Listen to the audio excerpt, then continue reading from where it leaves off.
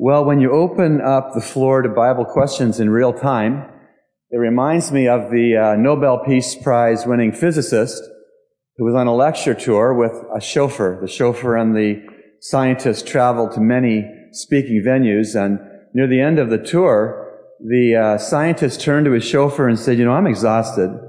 If I wasn't booked to do this lecture tonight, I'd just as soon relax, maybe have an early evening and go to sleep. I'm just tired. And the chauffeur said, well, sir, I've heard this lecture you've given 45 times and I have it memorized. And if you'd like, I'll give the lecture.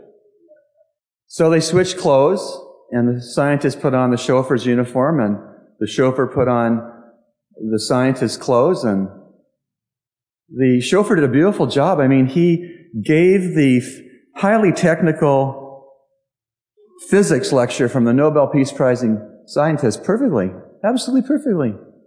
But then he made a mistake at the end. Before he said, are there any questions?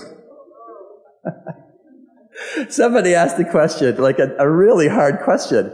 And the chauffeur said, why, that's such a rudimentary and easy question, I'm going to call my chauffeur to answer. So if I call for the chauffeur the back tonight to answer, you'll know what's going on. Seriously, one of the ways that we can have the most effective preaching as expositor of God's Word, the Bible, is to exegete, to take out of the text what is there with care and consistent interpretation and prayerful application. But the second way to be an effective expositor of God's Word is to exegete the pews, to learn from God's people in a particular assembly what they're thinking about, what they're wondering about, what they're challenged by. And tonight I take that as a chance to just do that, to hear what's on your hearts and to try to bring God's Bible to answer your questions. I may not have answers to all your questions. I'll just be honest and say that if I don't, and I'll say, I promise you I'll look up an answer and get back on it. And let's just have that arrangement. But before we go to your questions, I'd ask you, when you do ask, if you'd stand and give a chance to turn our camera on you. We're going to be videotaping tonight's session, and we'd like to see the questioner. So if you could just kindly stand and speak out in a nice loud voice, and then I will seek to answer the questions. So who would have the first question tonight? You have been addressing justification this morning. Yes. It would, I believe, if I'm not mistaken, that you said justification is a process or an event. And if it is either one of them, could you explain? Or should I say that and it is twofold. What does justification has to do with our sanctification, if it is? That's a great question, and I appreciate it. Justification is God's work, and of course, sanctification is God's work, yes, and glorification is God's work. All of these wonderful, sweeping doctrinal truths are God's work. We have really no part in any of it. But justification is a point in time when a believer acknowledges sin, has a godly sorrow for the sin, and turns to Jesus Christ, transfers trust alone to Jesus' person and work, and is born again, given life where there once was spiritual deadness. Ephesians 2, verse 1, you were dead in trespasses and sins. And so justification is a point in time, but it's also an ongoing blessing in that when the accuser, Satan's a liar, a murderer, and an accuser.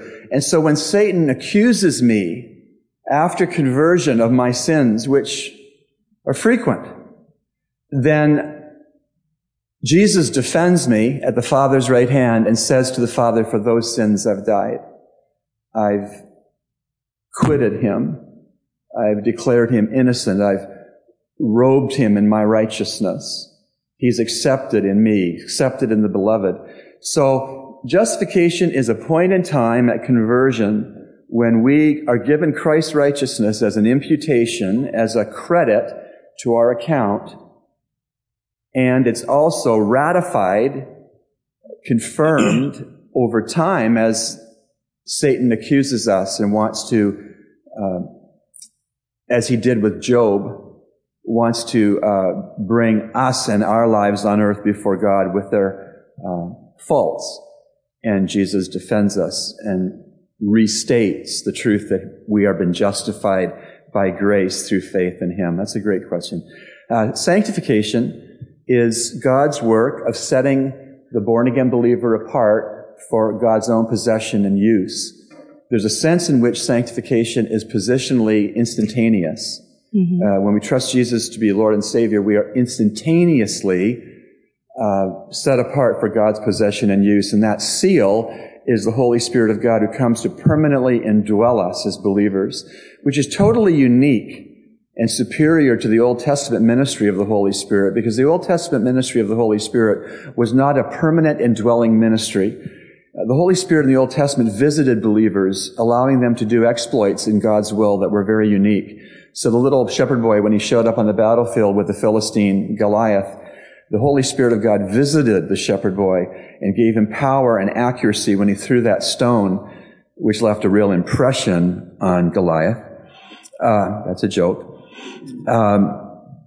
So going back, sanctification is positional and instantaneous. We're set apart for God's possession and use, is evidenced by the indwelling Holy Spirit who seals us until the day of redemption. You might picture that as if you go to the post office here in Nassau and want to send a registered letter. You pay the extra postage to have it registered to the recipient that you're sending it to. And that registration of that piece of mail is such that the addressee is the only one who can open that envelope. And he or she has to show photo ID on the other end to prove that they are in fact the addressee, and then they get the letter and they open it. We, in a sense, are certified registered mail from Jesus to the Father in heaven when we're saved. And we're registered insofar as only God the Father, the addressee of the envelope that holds you as a believer, only God the Father is authoritative to open that envelope and to let us into heaven because of Christ.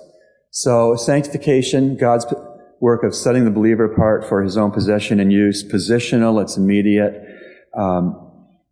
but it's also progressive. Sanctification is progressive, that until we see Jesus face to face and we're made to be like him in glory, 1 John 3 verse 2, we shall be made to be like him when we see him. Until that actually happens, we have ups and downs in our actual experience of being set apart for God's possession and use. I could be totally set apart for God's possession and use right now as I'm trying to answer questions, and I trust by God's grace I am. But then step into the foyer, and if you ask me to do something as your pastor and I decide I'm not going to do it, I don't feel like doing it, I put you off, then I need to confess that to you and to God when I come to my senses. But that to say that progressive sanctification is like a wave on a monitor in ICU, person who's hooked up to wires in ICU, and you know the heart goes like this. It's like a sine wave.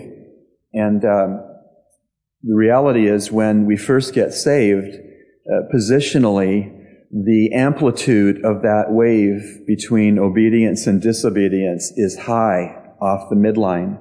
But as we grow in grace, the knowledge of our Lord and Savior with time, the amplitude of the variance from the center line of God's will as found in his word hopefully gets less. And as time goes by, it gets smaller and smaller and smaller as we advance in our faith and knowledge of the word and obedience to the word and walking in the Spirit, to the point that the amplitude of our experience off of the standard line of holiness found in God's word, that when ultimately we were promoted to heaven, as Gloria Hamilton was on Thursday, that when she became absent from the body, she became present with the Lord, and there's no variance in her experience walking with God anymore. She's perfectly, eternally obedient and bringing honor and glory to the Savior in heaven. So I hope that answers your question. God is at the root of both works of justification and of sanctification. And we're so blessed to be the recipients of such grace in our lives. I thank you for your question. Someone else? Kevin. Thank you. My question is, why do Christians not share their, I mean, what is your reason for Christians not sharing their faith and telling others about Christ? Because you have a lot of Christians, right? And some people don't even know they're Christians, because they don't share their faith. Even in their workplace, people don't know they're even Christians.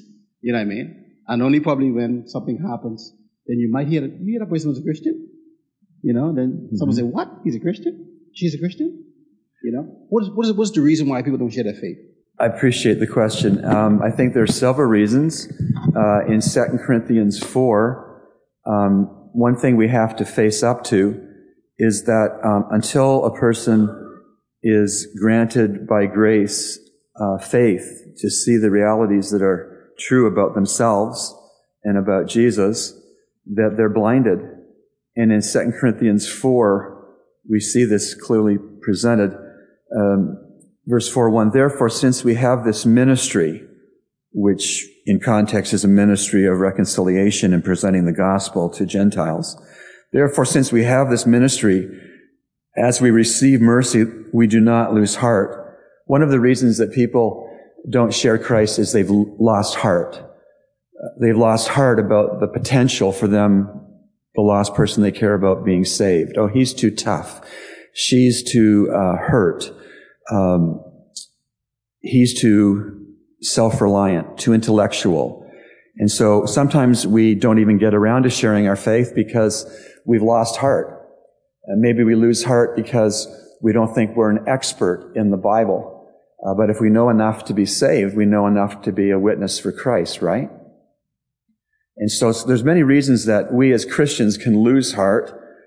Therefore, since we have this ministry, as we received mercy, we do not lose heart, but we have renounced the things hidden because of shame. There's another reason why some people don't share their faith is they have secret sin in their lives. And if we have secret sin in our lives, it cuts off our prayer life, cuts off our Bible study. Someone has said the Bible keeps the believer from sin, and sin will keep the believer from the Bible. So some believers have not renounced the hidden sins of their lives, the shameful things, and they walk in craftiness and adulterating the Word of God. So one of the reasons Christians don't share their faith is they've lost heart.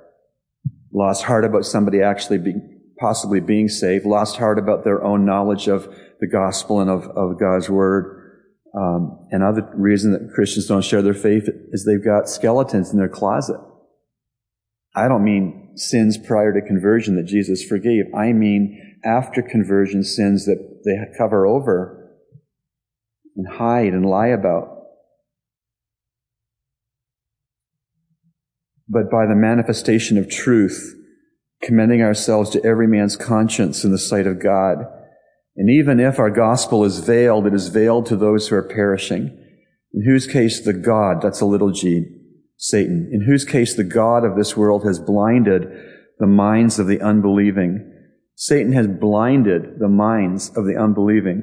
And if we lose sight of that, and we try to share our faith in our own strength or smarts without prayer, we're going to hit our head against the wall. And some Christians have tried to share their faith in their own smarts and strength, and they've hit their heads against the wall, and praise God they have. If we could do something without Jesus, who said, apart from me, you can do nothing, we'd be in serious danger. But some Christians are trying to share their faith in their own smarts and strength without prayer, hitting their heads against the wall, either denying or not knowing that the God of this world has blinded the minds of the unbelieving, that they might not see the light of the gospel of the glory of Christ, who's the image of God. Goes on to say, for we do not preach ourselves, but Christ, Jesus as Lord, and ourselves as your bondservants for Jesus' sake. Another reason that Christians don't share their faith is they're not living under the lordship of Christ, they're living under the lordship of themselves. But Paul said, but we do not preach ourselves, but Christ Jesus as Lord. When you live under the lordship of Christ, prayerfully ask for opportunities to share your faith, see those opportunities, and then prayerfully enter into them, you'll be a consistent witness for Christ. Skipping down to verse 7, but we have this treasure in earthen vessels, that the surpassing greatness of the power may be of God and not from ourselves. Some Christians stop or never get started in sharing their faith because they believe that they are bigger than their britches and that they are somehow superior to people that they know who lack salvation. But really, we're earthen vessels. We're crackpots. We're clay pots that are cracked so the light of the Holy Spirit of God within us can shine forth. Some people fail to share their faith because of fear. Fear of rejection, fear of loss of status. If you're at your workplace, maybe you have fear about sharing your faith because you feel you'll have repercussions at your work if you share Christ on the job. Some people are afraid to share their faith because they don't know the rest of their extended family if they'll be invited to Christmas this December. If they share their faith, they'll be ostracized. Some people won't share their faith because they are selfish. They're happy to be saved. They're happy to know that their sins are forgiven, but they're just as happy to holy huddle in a church and never get out on the playing field, to let the quarterback, the human quarterback, call the plays every Sunday from God's playbook, the Bible, and then never run the plays. Break the huddle and forget everything that was in the playbook because they have an attitude, you, me, us three. That adds to two, doesn't it? And not really concerned if anybody comes into this fellowship who's lost. Good question to ask is, when you see someone come into the fellowship on a Sunday morning or at Wana and they're rough around the edges, maybe they're not as clean as others, and maybe they're foul-mouthed, and maybe they don't know the protocols and the way things are done in our church. Do you go, oh, who's that? Or you go over and just say, hi, I'm glad you're here. Really glad you're here. We want to start many churches, God willing, in October, trusting the Lord for at least 10 mini churches. And I'm going to teach the mini church co-leaders that I want them to reemphasize time and time again that there are empty chairs in each meeting of their mini flock. If not literally, mentally, there are empty chairs so that we will invite people to our mini flocks, mini churches, who do not know Christ or who know Him and they need fellowship. So there are probably many other reasons why people don't share their faith. Some people don't share their faith because they don't know how. And that falls on me and falls on our church to equip the saints to do the work of the ministry, Ephesians 4. We ought to equip you to what the gospel is, to how you can share it in 20 seconds, 2 minutes, or 20 minutes. That's what we try to do in the first series of preaching I had as your pastor, to clarify what the gospel is. Christ died for sins and arose, and to give you the bad news, good news approach to sharing the gospel, again, in 2 minutes or 20 minutes. Good question. Thank you. One other thing. I have clean teeth tonight in a dirty SUV because I have time to clean my teeth. I set a time to clean my teeth. And I don't set a time to wash the SUV. It gets washed, but not as frequently as my teeth. And if we approach evangelism, that there's a time I'm going to look for someone to share Christ with. Today, get out of bed and say, Lord, today I'm trusting you for at least one opportunity to share the gospel before I go to bed tonight. Kind of like brushing your teeth. You're apt to do it if you trust God for it. Good. Someone else. I've heard a few explanations for what happened to the women. We hear how Adam and Eve had sons, but no daughters are mentioned, and yet the sons marry and have children. I'd like to hear your thoughts on that. Sure. Good question. The scriptures highlight the two sons, of course, of Adam and Eve, Cain and Abel, because their characters and their interaction with each other is very instructive and foundational to God's redemptive plan, which runs from Genesis through Revelation. So they were focused in upon, not because males are more important than females, but because in how they saw each other, and eventually how Cain in jealousy killed Abel to be the first murder within mankind. It advanced the story of redemption, because God's heart in giving us His Word from Genesis to Revelation is to tell us that He's a saving God, that we are in need of a Savior, and that we can be restored to fellowship with God through the finished work of the Lamb of God, Jesus Christ. So yes, Adam and Eve had many other children the Scriptures don't mention, not because they're unimportant, but because Cain and Abel were the most important to advance the story of God's redemptive heart. Yes, they had daughters, obviously, and they obviously married brothers because there was no one else to marry originally. And God, blessed the union of those marriages and gave children. And of course, the geometric growth of the human race happened that way. Some people criticize the literal nature of the creation account in Genesis 1 and 2 by saying, who did they have to marry? Well, they had sisters to marry that the Bible doesn't specify how many. And again, not because they were unimportant or less important than Cain and Abel, but because Cain and Abel and their mindsets, their actions, their obedience, in the other case disobedience, then the aggression and hatred of Cain to kill his brother was very crucial for us as readers to understand as to what happened from the Garden of Eden's idyllic perfection to what we face now as a planet full of rebels who are needing salvation. So I don't know if that fully answers your thought. Is there anything more that ties in that I'm missing? Okay, you're welcome. Thank you. Someone else? From the passage that you spoke from this morning, Romans 5:1, verse 1 says, since we've been justified by faith, we have peace with God. Elsewhere we read about the peace of God. Are there differences? Yes, good question. The peace with God is,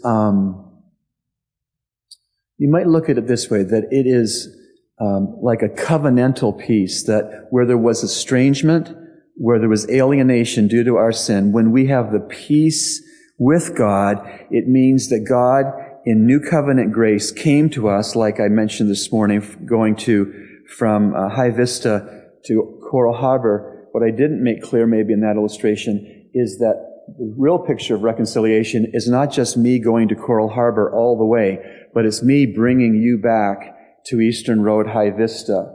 God in Christ came all the way to us when we were dead in trespass and sin.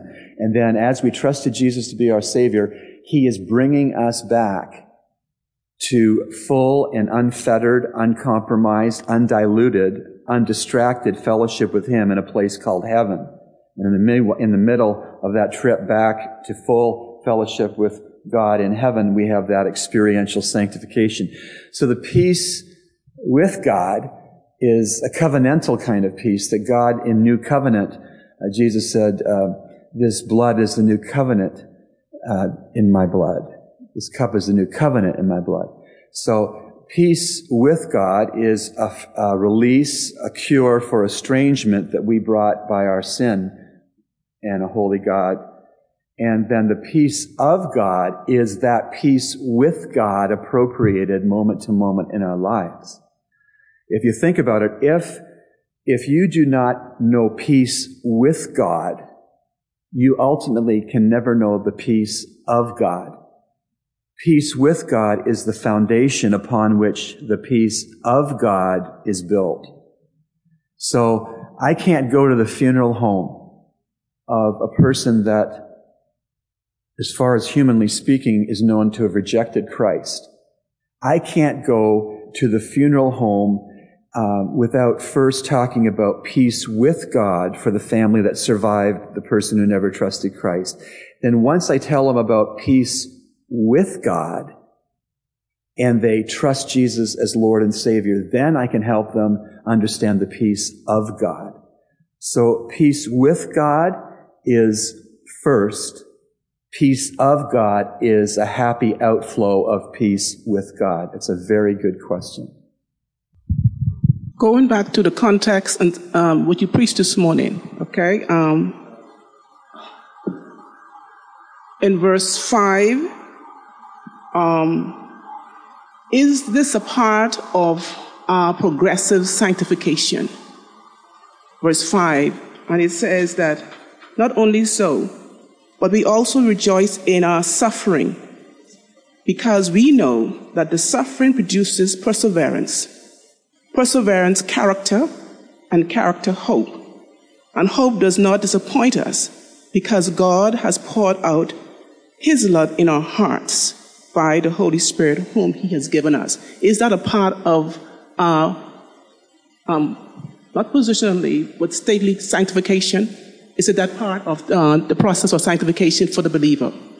Yes, it is. It is a part of that experiential process of being set apart for God's possession and use. Because surely, when we see God produce perseverance in us, that's sanctification. When we see God produce proven character in us, that is subsequent to conversion. That's also sanctification. When we see God produce hope in us, that also is a part of progressive sanctification. Hope in Scripture is two things that are always Siamese twins. Hope in the Scriptures is always desire plus expectancy. If you have desire and you expect it, then you have biblical hope. If you only have desire and you do not have expectation, you do not have hope. If you have expectation but no desire, you do not have hope. So to answer your question, yes, those character qualities are part of sanctification, which only can be launched by justification. Someone else. My question comes out of your, this morning on Echoes of Calvary, you answered a question regarding the two coming returns of Christ. And during the Millennium Kingdom portion, you mentioned that there will be, I guess, persons who will ultimately fall again and end up, getting killed, I guess, when Satan is also put into the final lake of fire. So I just was trying to figure out, those persons who fall during the millennium, are those any of the believers who would have been raptured, or are they persons who would have, would have still been left after the tribulation? And I mean, it would be interesting too if you could answer that question again this morning for folks who may not have heard it this morning, because it was kind of interesting. Sure, appreciate it. Yes, there will be opportunity to be saved in the tribulation.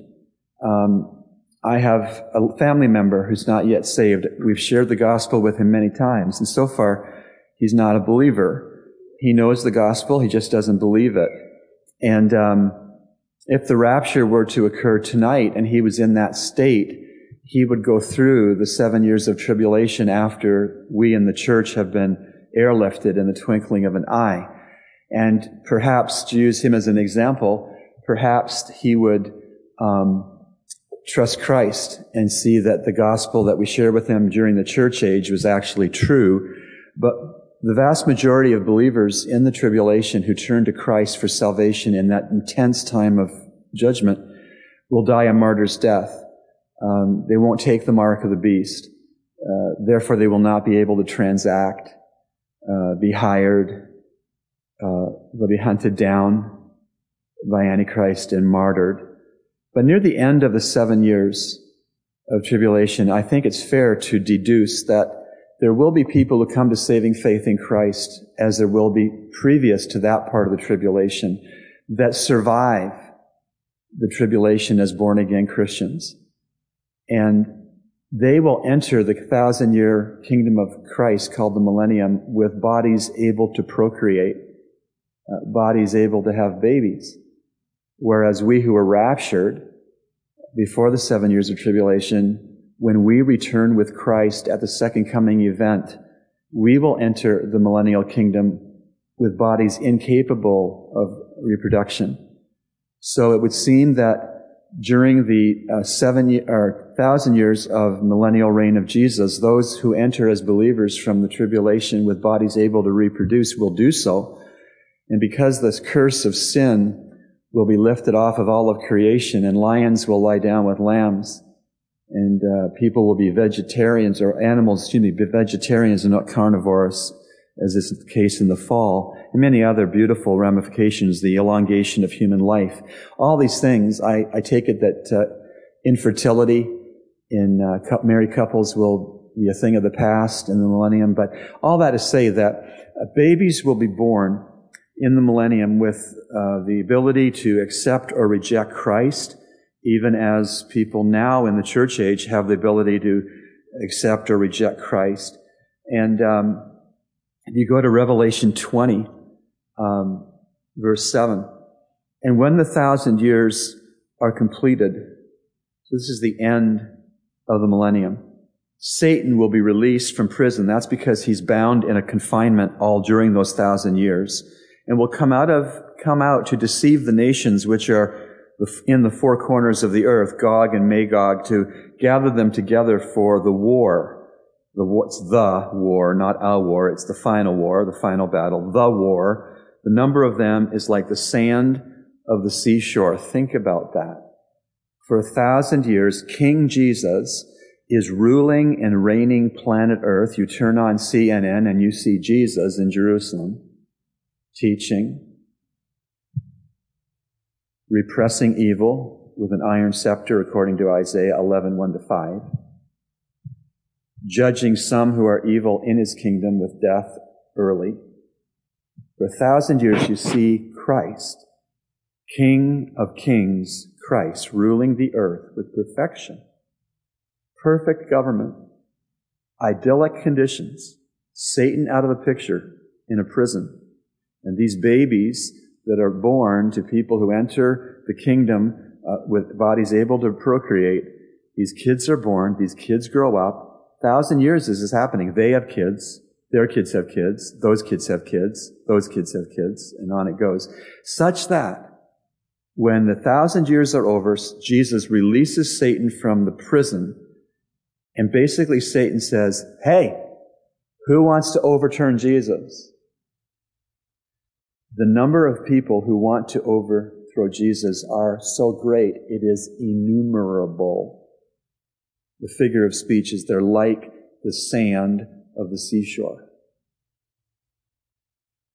You know what? That tells us a few things.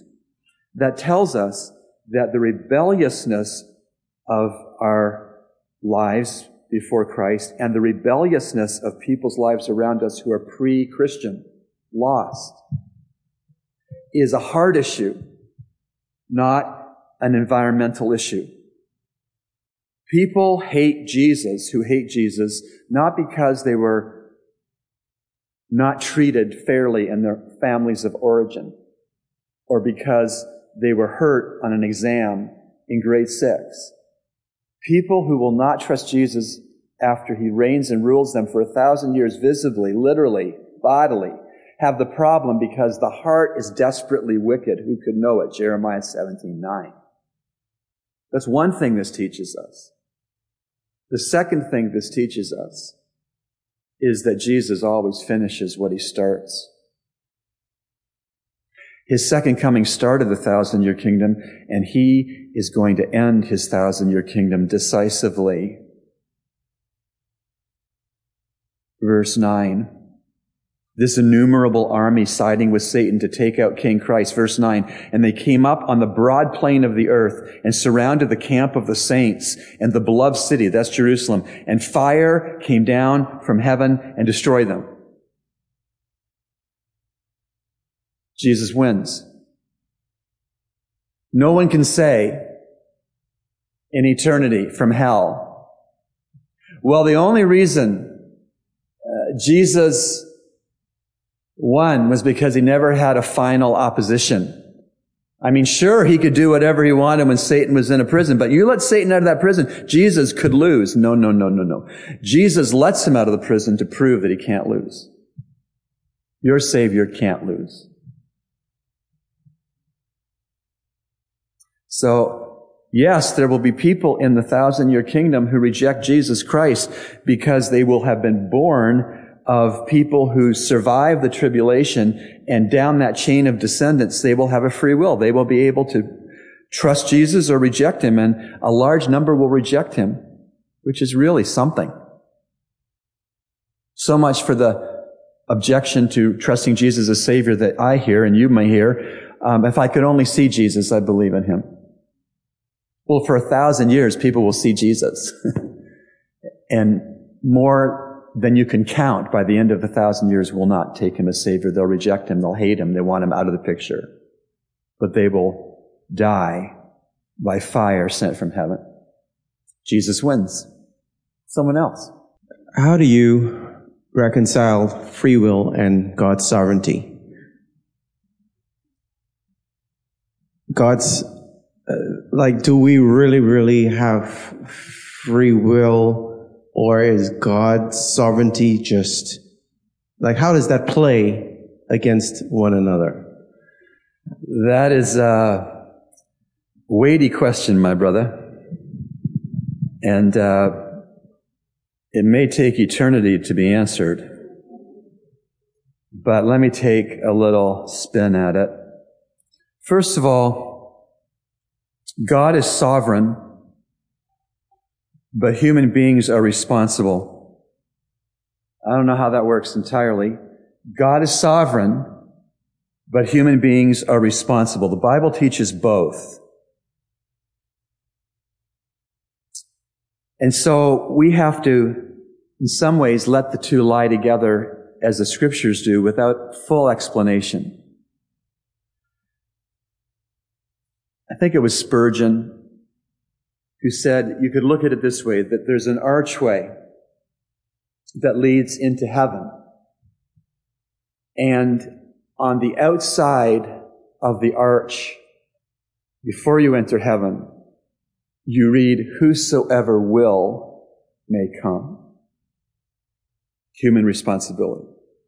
But when you walk through that arch and get into heaven and you turn back, on the same arch, on the inside of heaven, it says, "Chosen in him before the foundation of the world." These two truths are taught by Scripture. You might call it an antinomy. An antinomy, prefix A means non or not. Nomos means teaching. So an antinomy is two teachings that appear to contradict in our thinking, but do not contradict in the mind of Holy God that's an infinite mind. And when you look at Romans 9 is a good place to go. Paul, Jewish, converted on the road to Damascus, commissioned to be God's apostle to the Gentiles, still had a heart desire for his countrymen, the Jews, to come to faith in Christ. And I'm reading at Romans 9:1. "I am telling the truth in Christ. I am not lying, my conscience bearing me witness in the Holy Spirit, that I have great sorrow and unceasing grief in my heart, for I could wish that I myself were accursed, separated from Christ for the sake of my brethren."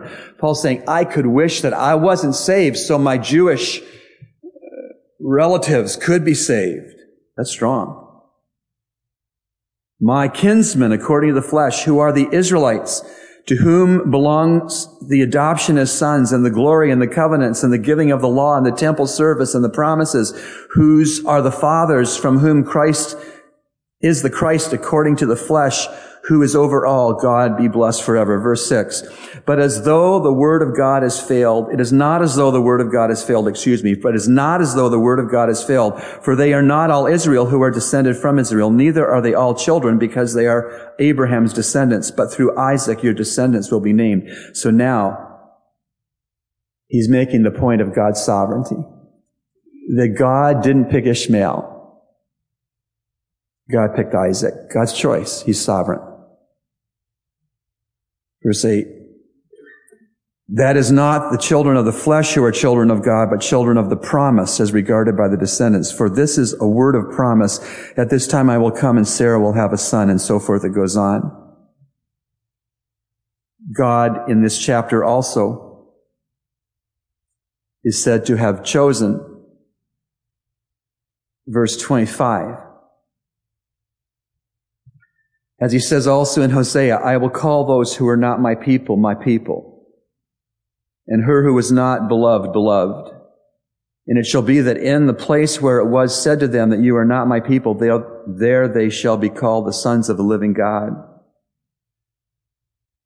We could go on and you could actually look at chapters 10 and 11 that lay out right beside each other divine sovereignty and human responsibility. I don't fully understand how it works, but it works. One way to look at whosoever could be the elect. Whosoever understood to be the elect. So in John 3:16, for God so loved the world that he gave his only begotten Son, that whosoever believes in him should not perish, but have eternal life. You could look at the whosoever shall believe in him as the elect. And the non-elect won't believe in him. Does that kill evangelism? No. It accelerates evangelism. Because I do not know who the elect are. There is no way of knowing who the elect are until their lives are over and they've either trusted Christ as Savior with irresistible grace, the eye of tulip for Calvinism, or they have rejected Christ, evidencing that they were non-elect. I don't know who the elect are. None of us do. So I share Christ with everybody. Everybody. Someone has said that God does all the electing, but I can nominate as many people as I want. And I do. I never give 1 nanosecond's thought to whether the person I'm going to share the gospel with is elect. Never. Election really spurs on evangelism. I've used this illustration, I think, with you before, but my parents developed a summer property in Ontario, and they bulldozed a 20-foot deep swimming hole that we stocked with fish. It was an acre in size. It was pretty good size. And we stocked it with bass. And the man from the Ministry of Natural Resources who helped us release the bass, the little baby bass, into our pond, said, you know, if you don't fish these bass for 2 years, you will not be able to fish this pond dry of fish because they'll reproduce so much. So we didn't fish, at least take any fish out of that pond for 2 years. And do you know what? Every time I went to that pond, I caught bass. I knew they were in there. Every time. Sometime on every cast. Election is like that. God, in his work of election from eternity past, has surrounded you with people who are elect, and you don't know it, they don't know it. So when you cast the gospel and fish for men, they will bite. Maybe not with your witness of the gospel, but by somebody's witness of the gospel. And by the way, evangelism is not just, if this is a time, an integer line, and this is -10, and this is +10, this is the atheist, -10, this is the glorified, walking with Christ, spiritually mature, converted Christian, and 0 is the midpoint of this line. That's stepping over from unbelief in Jesus to belief in Jesus for salvation. Evangelism is not just helping a person from -1 to +1. If you are used of God to move a person from -7 to -3, that's evangelism. Just as much as -1 to +1. So when you share your faith, and I trust you are, you know there are elect people all around you. You have no idea who they are, so share Christ with everybody. You may not see them go from -1 to +1, but you may see them go from -7 to -5. I don't know if that helps. Human responsibility and election are not enemies. They're laid out in Scripture beside each other, and I've produced it's about a 10-page handout for one of the Sunday school classes. And if you would like to see some more study that I've done on election and on human responsibility, just phone the church office this week and we'll get you a copy of this 10-page handout. It's a very important question. Some churches split over it. I trust this church will never split over it. But I will say that the reason there is a Calvary Bible Church is because believers back then pulled away from evangelistic temple because there was a more Arminian approach at ET that stressed free will over sovereignty. And founders of this church understood that sovereignty, election were key doctrines worth fighting for. I love Pastor Cash and I love the believers at that church, but we're different in this point. We can agree to disagree in love, but we're different. Someone else. Night, Hi, Wesley. Rob. Hi. Right. Two questions. The Christians that come through the tribulation in the millennium, what will happen to their body? Will they be changed?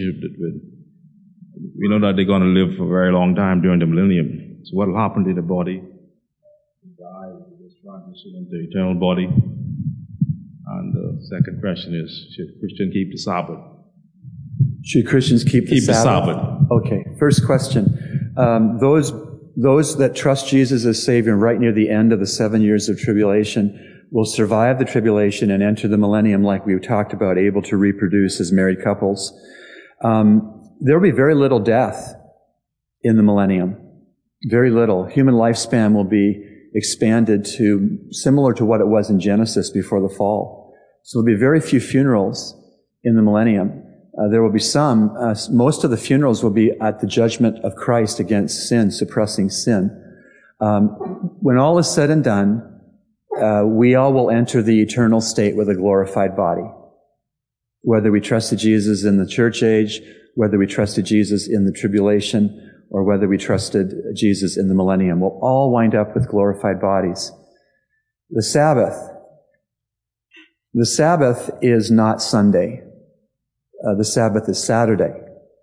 The Sabbath is not technically for the church. The Lord's Day is for the church. As early as the book of Acts, the believers in Antioch started to meet on the first day of the week, and all the other believers in the local churches in Acts did the same. The first day of the week substituted for the last day of the week for gathering for instruction in the Word and worship, because Jesus Christ rose bodily from the dead on the first day of the week. And so every Sunday when we come together on the Lord's Day, we come together to celebrate the resurrection of Jesus, that we come to worship a risen Savior. Death could not hold him. He's victorious over sin and self and Satan. Not his self, our self. When you look at the Old Testament 10 Commandments, all 9 are repeated in the New Testament except Sabbath keeping. Does that mean that we ought not to have a pause day? Yes, it's healthy to have a pause day. And if you want it to be Sunday, that's okay. That's a good idea. In my line of work, Sunday is not a pause day. I'm not complaining. I have another pause day.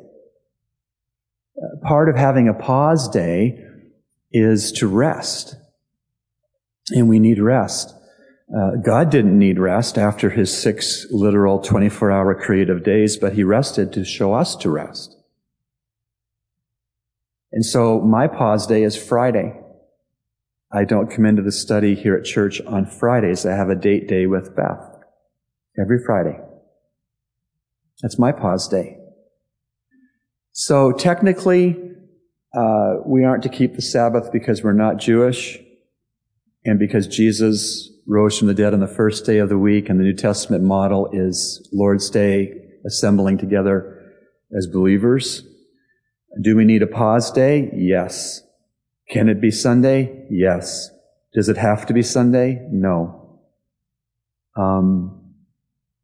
All of the 10 commandments are reiterated in the New Testament except Sabbath keeping. It's not in the New Testament. That rocks your world. I'm sorry, but you asked the question. It's a good question.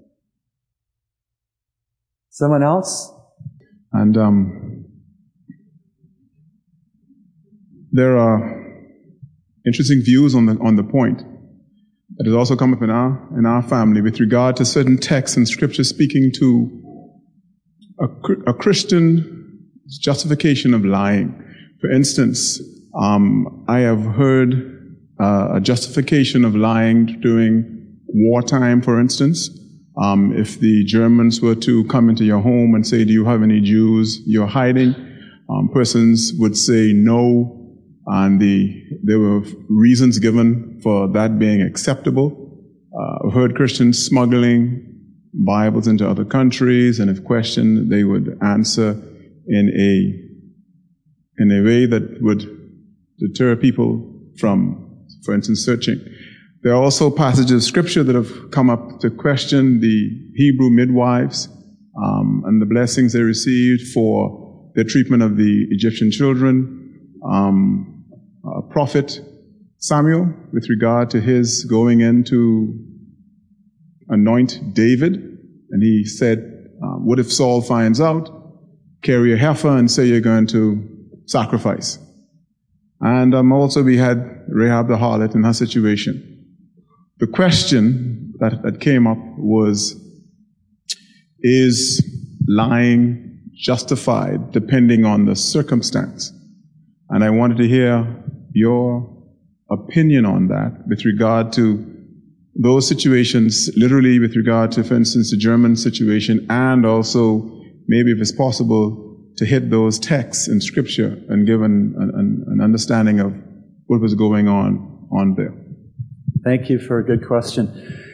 God is truth. Jesus said, I am the way, the truth, and the life. No one comes to the Father but by me. And so to resemble Jesus, we tell the truth. The instances in Scripture, the Old Testament, and those instances, Rahab, let's pick Rahab. Rahab hid the spies and thereby demonstrated her faith in their God.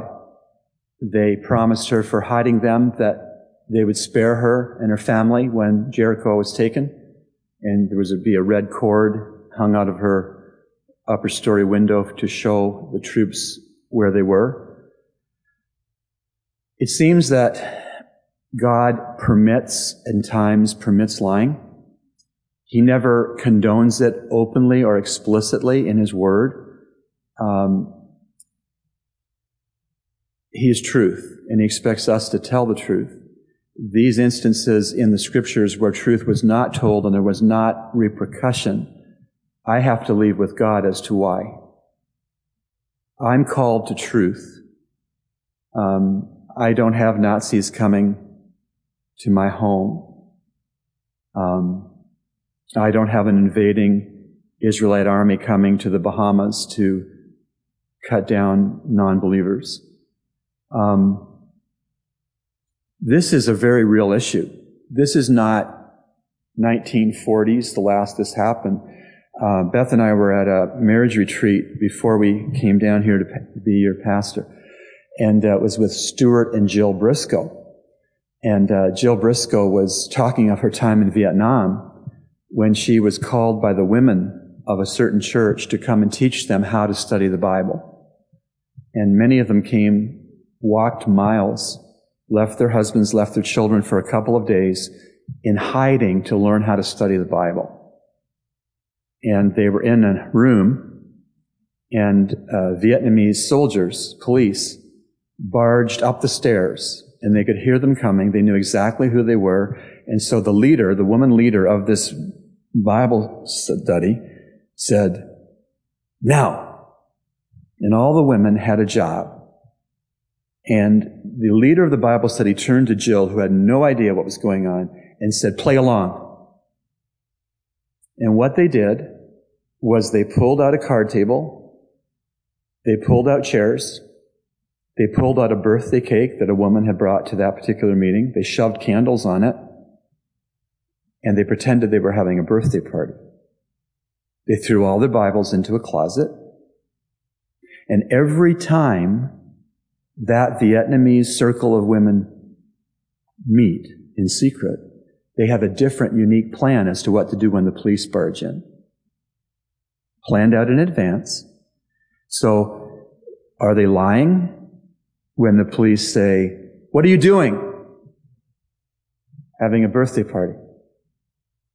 Does God sanction that? Does God judge that?